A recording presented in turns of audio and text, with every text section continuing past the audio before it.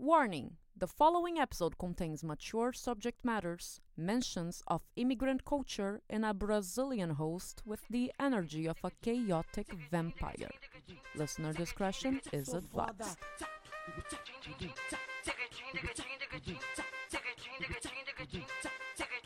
Sou foda, sou foda, na cama te esculacho, na sala ou no quarto, no beco ou no Here with me today is a really good friend of mine, Clif Knight. Clif is a Toronto-based comedian. He is the host of Heat Wave Comedy, as well as the host of Dead with Laugh Comedy. And his Instagram is Clif is so funny. Bringing him up now. Hi, Clif. Thank you so much for joining me. What's up, Laura? How you been? Pretty good, pretty good. Happy to include you in yet another one of my shows. Thank you so much. Appreciate being a regular guest in pretty much everything that you do. So everything. So, Clif, for the people who do not know you, why don't you introduce yourself? Hey, what's up? I'm Clif. I'm a Guyanese-born comedian. I live here in downtown Toronto. Be doing comedy, be doing a bunch of other stuff too. Laura and I have been friends for like what, 5, 6, 13,000 years. And almost 8 years actually. Yeah, okay. There we go. And it's been pretty fun on this like entertainment journey, and so pretty much every project that we're doing, one of us ends up somewhere. So that's kind of how it goes. Yeah. When did you move to Canada? I moved in end of 2011. I left a pretty good job to come to Canada, to be honest. Like, I was working for a security company, and I came here and I was working in a computer store. And for a while I wasn't sure it was worth it. And then I got my like first paycheck. And I was like, and it was more money than I made in 2 months. For like a 2-week paycheck. And I was like, oh yeah, no, this, I'm about it, actually. Yeah, in dollars too. Yeah. And at what point did you decide to become a comedian? Did you always know you wanted to do that? Ironically, I always wanted to do it, but like back home, you can't just do comedy. You need to like become an actor. You need to be a stage actor, be in the theater guild, all that kind of stuff. And then maybe they let you be funny. Versus here, I kind of just like randomly stumbled upon an open mic and then got invited to go do it. And I did it, and it was terrible. And and then I've just been doing it ever since, pretty much. And do you think that the comedy scene has changed in Guyana since you've moved? I think so, yeah. I've been seeing some good reports that things are a little bit more open. It's still, of course, nothing compared to like the buzz that you can get here. But like there's a few people who can kind of like, if you do it, you have the drive to organize something yourself, you can get it popping. What about the terms of English versus language barrier? Does everybody speak English back home? Yeah, it's an English-speaking country. Like, we're sandwiched in between. We're actually in the perfectly problematic spot in South America. We're in a perfectly problematic spot because we're sandwiched between Venezuela, Brazil, and Suriname. So that's Spanish, Portuguese, and Dutch. And we're the English speaking. Like the corner that we're in is no one can understand each other. So yeah. But like inside the city, like where I'm from, pretty much everybody speaks English. Some people speak Spanish, and you have to like go to the outskirts to find more Portuguese people.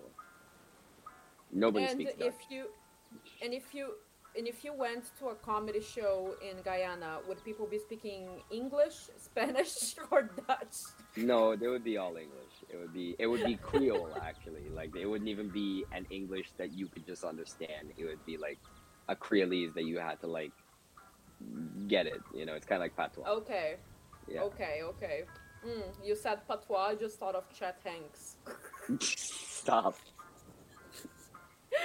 Okay. So, let's see. Talking about your personal background and how you got into comedy, you did not go to school for that.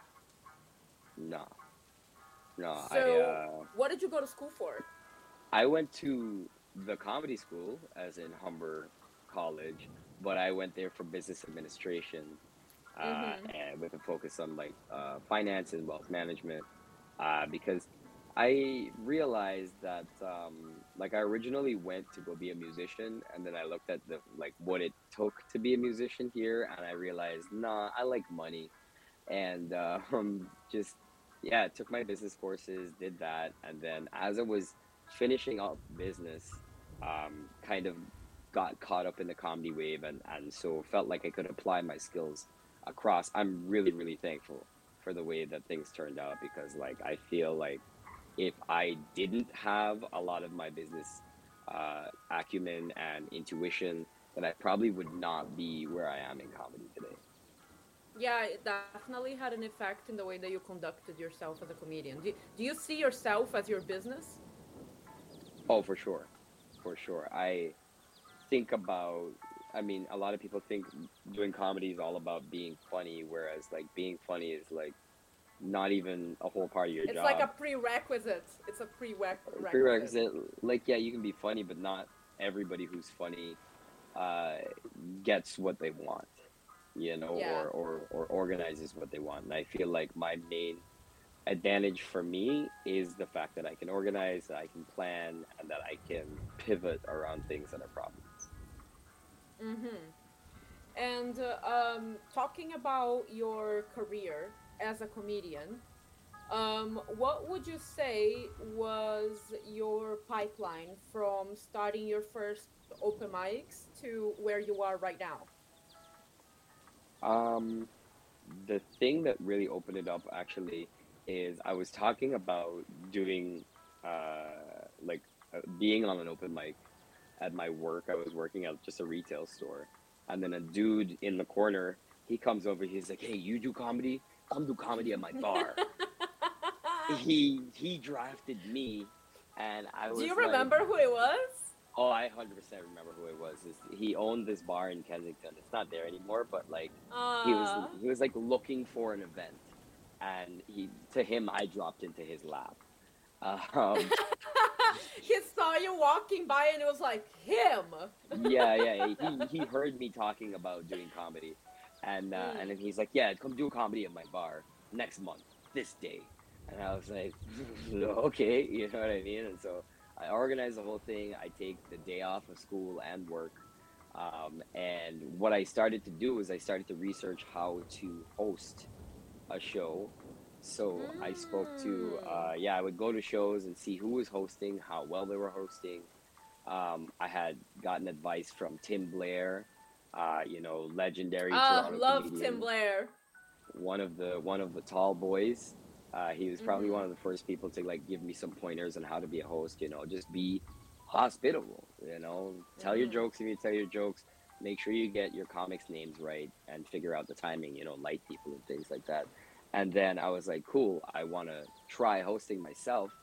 And I was thrown on hosting Hawaii Bar back in the old school. Uh, Mm. yeah, the Were Rush you Kazi. hosting the open mic or a show? No, it was open mic, and Laughter Luau? Laughter Luau before the Good renovation, times. and so it was that was and hosted that for maybe about an hour and a half, and it was just it took so much out of me, and I realized how much energy is required to host, and like even more energy required to produce. So Oh, yeah. yeah, that really gave me a spark, and then I hosted my first show, and then from there I've just been producing, hosting. I would host for other people. I host trivia, I host birthdays, all these kinds of things. Mm. And if you met a comedian, a young newbie comedian that was just interested in getting started with hosting, what would be the pointers that you would give this comedian? My main pointer would be understand or try and look at like sense the flow of the audience. Like how much energy do they have right now? How well did the Mm-hmm. last comic do? How much experience is the next comic gonna have? Because there's times where the last comic did a fantastic job, and your hosting skill might not be as high to kind of like bring like reset the room on that. You maybe want to do a little cough, Yeah. maybe do one of your jokes, but don't overdo it. Is what I've noticed. And and then just like reset the room to a certain level and then bring up your next comic. Sometimes they do really well. They do like an even keel for the energy for the room. Bring up your next comic Mm-hmm. right away. Don't waste time with your jokes. If somebody just did really badly, like whatever it is that they were trying to do didn't really work out, then you come back, you do some of your A material to bring the energy back up, do a little bit of crowd Mm-hmm. work, maybe give away some prizes if you have prizes to give away. A lot of my shows I give away fans so that people have a little bit of a thing to remember us by, that sort of situation, and then you bring up your next comic. So it's like your host, your job is not really to be that funny. Your job is to make sure that all the housekeeping's in place, that the audience talks to you and not the other comics, and that you push the specials on the bar. That's really your job. Very good points. Very good Yeah. points. And now that we are done talking about comedy, we need to talk about what you are passionate about. Because we both know that's not comedy, that's just a job. I mean, I'm passionate about comedy, but listen, what we're actually going to talk about today, Mm. and it's not only going to be this thing; it's going to be a lot of things within the genre. We are talking about J.R.R. Tolkien's The Hobbit. Um, I knew you'd love that. Um, and recently finished rewatching the movies. I remember watching them all. I don't really go to theaters, even though I live right above one of them. I Yeah. had stolen all of these movies. Please, Peter Jackson, don't sue me. I am just a poor boy from a poor family. And I watched all of these like on my laptop the first time, you know what I mean, back in the day. And then they were I think, so much more entertaining than the original trilogy, the original Lord of the Rings trilogy, because that one's very serious.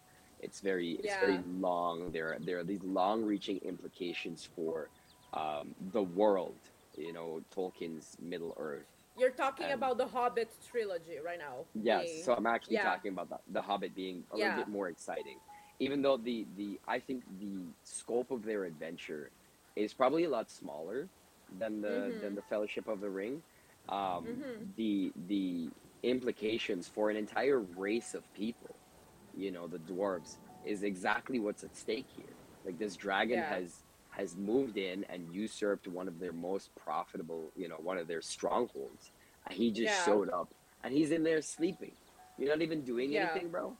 You know what I mean? And so And this it whole ruined the story, entire line of Durin because of yeah, yeah, this yeah, yeah, greedy because he wanted, dragon. he's a greedy dragon, and it's Benedict Cumbersnatch or whatever his name is, and he's doing this voice, and and Bilbo Baggins comes in to steal the Arkenstone and whatnot, and the piece of, basically the only piece of lore that links these two trilogies together is Bilbo. He is this Yeah. really, really pivotal piece. And if you haven't read the books, they don't talk about this in the movies. As much as Bilbo is a pivot, so is Gollum, Smeagol, Uh huh. right? Because Smeagol is also a halfling. He's one of the few halflings that has left the Shire and survived. Yeah. And the reason that he's lived so long has been the ring. And it's actually it's driven him crazy. He doesn't trust anybody, so he doesn't want to go back to the Shire. And what they don't explain, I don't think they explain this in the book either. This is a personal theory, is that Bilbo sees that. Bilbo gets the ring. It almost drives him crazy as well, but he sees that, and he's like, I don't want to be that. And He so he does doesn't a want to good be job. Gollum. Yeah, he does a good job of hiding the ring, using it only when it's necessary, right? Yeah. And then ultimately really having the strength to give it up, in the Fellowship of the Ring. Yeah. The piece that's missing there is that when Smeagol and Deagle originally find the ring, Smeagol kills. I don't think it's his brother; it's just a relative. I think, but they were very close, and so it Yeah. wasn't just the ring that drove him crazy. Luckily, Bilbo didn't have that because the entire other side of the Baggins family had betrayed him. So he, in the start of The Hobbit, he's feeling so alone. He's feeling very, abandoned by the rest of his family. They only want to like come and rob him, and so he finds this chosen family in this squad of dwarves that show up to destroy his house. You know what I mean? And that that is actually Yeah. what saves him in the end is his actual like the dwarves, like the company of Thorin Oakenshield are the original Fellowship of the Ring, but they don't know it. They don't know. See, it's funny because I I like to I like to use the Hobbit versus the Lord of the Rings as a metaphor when it comes to um accessible adaptations to non-readers. I Hmm. find that Yeah. like I love the Lord of the Rings trilogy more than I love the Hobbit trilogy. Mm. Um but I appreciate the accessibility in the Hobbit trilogy more than the Lord of the Rings. Because what happened with me was that it took me, I think, 7 years to actually get through the Lord of the Rings Oh, because the I hadn't read books. the books. Oh, I see. I see. Yeah. Yeah. Yeah. I could not understand the movie Yeah. because there was so many things that were implied that you would And then know about because you they're read the book. missing. Yeah, there's a lot of stuff Yeah, missing. it was lots of Yeah. assumptions, right? um and I found that like something like Harry Potter, for instance, they explain everything that you need to know in the movies. So if you've read Most the things. books, Most things. you have extra details, but like Yeah. you don't get confused watching the movies. No. No, the You see what I okay, so mean? yeah, it's the original Lord of the Rings trilogy is is set up in this sort of way in that they've left a lot of stuff of we'll explain this later. And then Yeah, sometimes they sort of do. But that's what Tolkien did. And so the yeah, changes that has been made to the Hobbit, because the Hobbit movies are like mangled compared to the book. The book yeah, is not the same thing.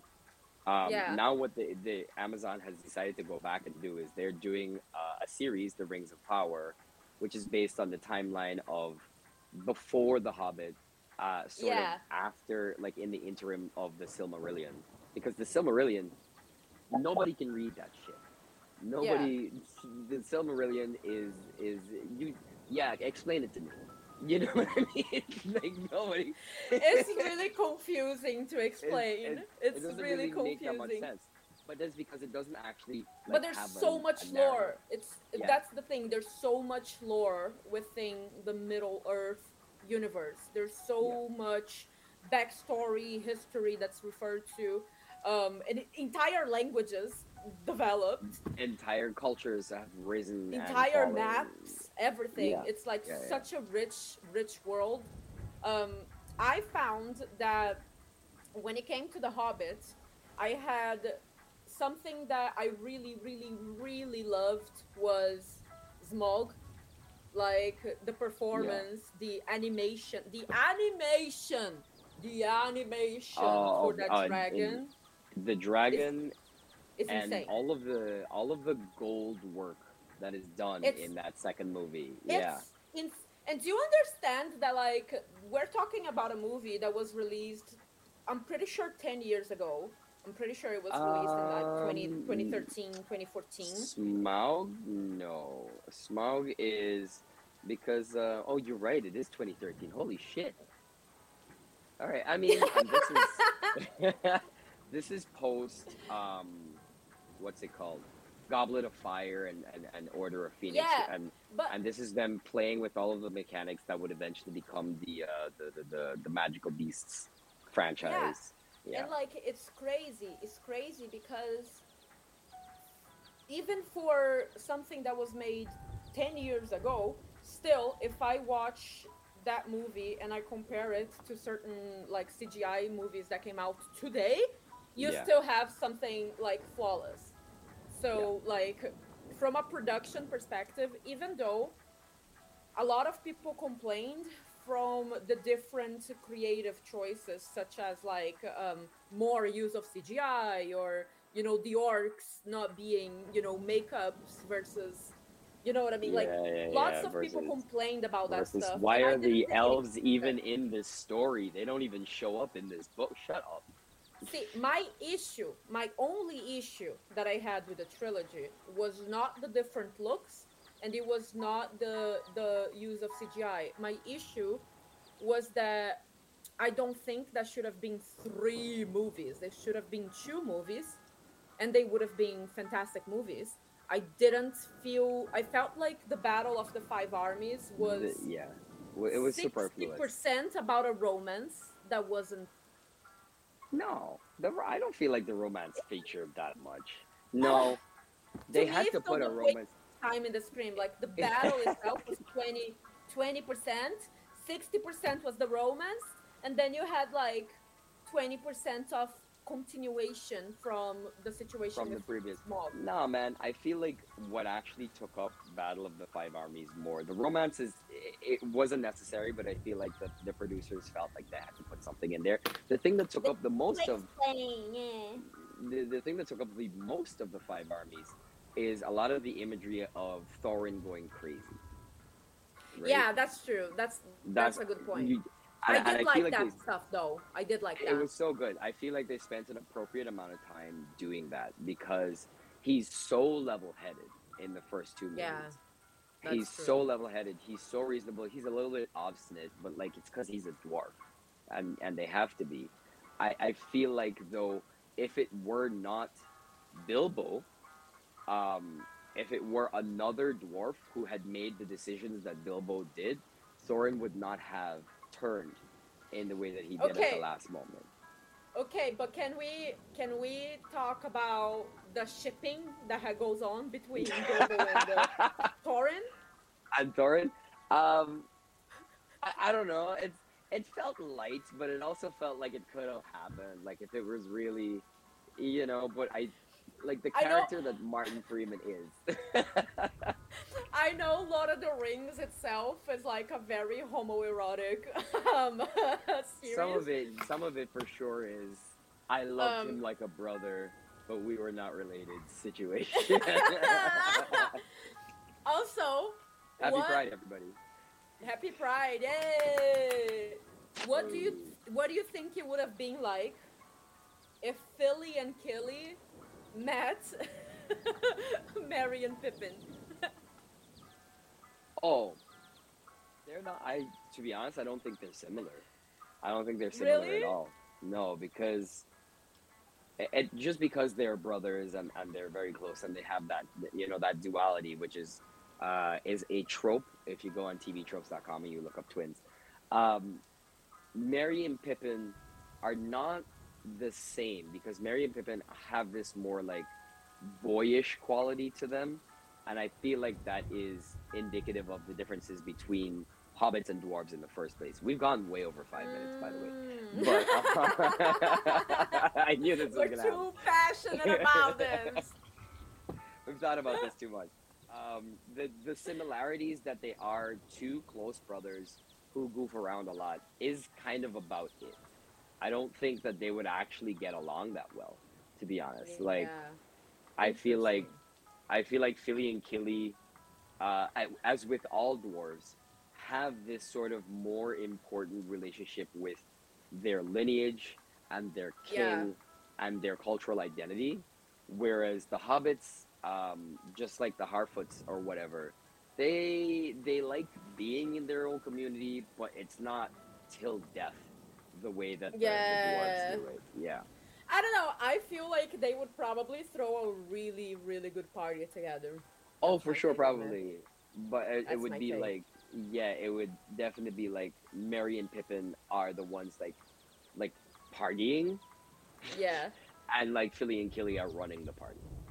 and You know. singing and stuff. Well, I um, mean, we already but know. We already know.